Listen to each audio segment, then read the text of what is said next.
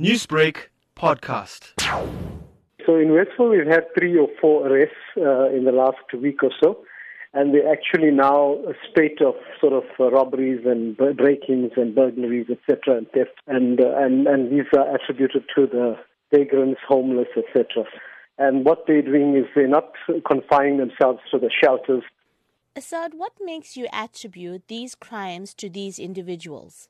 Okay, so firstly, there were a few videos that showed the vagrants leaving the homeless, leaving the shelters that were provided by government. So when asked and questioned about why why they were allowed to do it, then basically law enforcement said they had no right to keep them against their will. And on the side of the homeless guys, they were saying that, look, they are free to do as they please, and they're not too happy with the way that the shelters are run.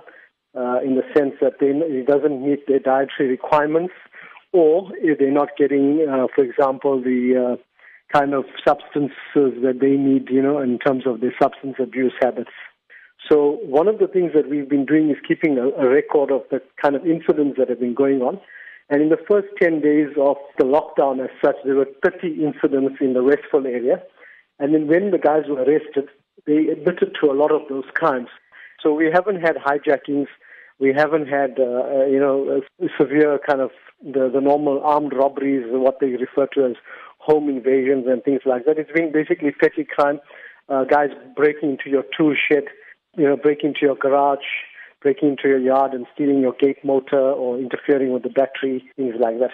And how has the community of Westville reacted to this? We're quite worried in the sense that, with the sort of hunger that's out there, pretty soon, this is going to now feed back to more severe crimes. For example, like the so-called vagrant or homeless guy or beggar is going to end up breaking into a shed somewhere or a garage and then coming face to face with a homeowner or a resident and then, ending up stabbing them or getting his hands on a firearm in robbing a home. And then you've got serious problems thereafter. This is common knowledge that this has happened before, where your petty thieves became very murderous kind of criminals thereafter. We're seeing a huge increase.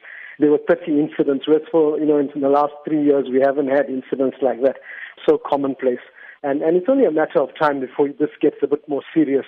And unfortunately, we're trying to warn everybody that this is happening, so please be careful, be aware of your surroundings. But we're also asking SABC and Metro Police to actually remove these guys because really they are a threat to the safety of the sort of the normal resident and citizen. Newsbreak, Lotus FM, powered by SABC News.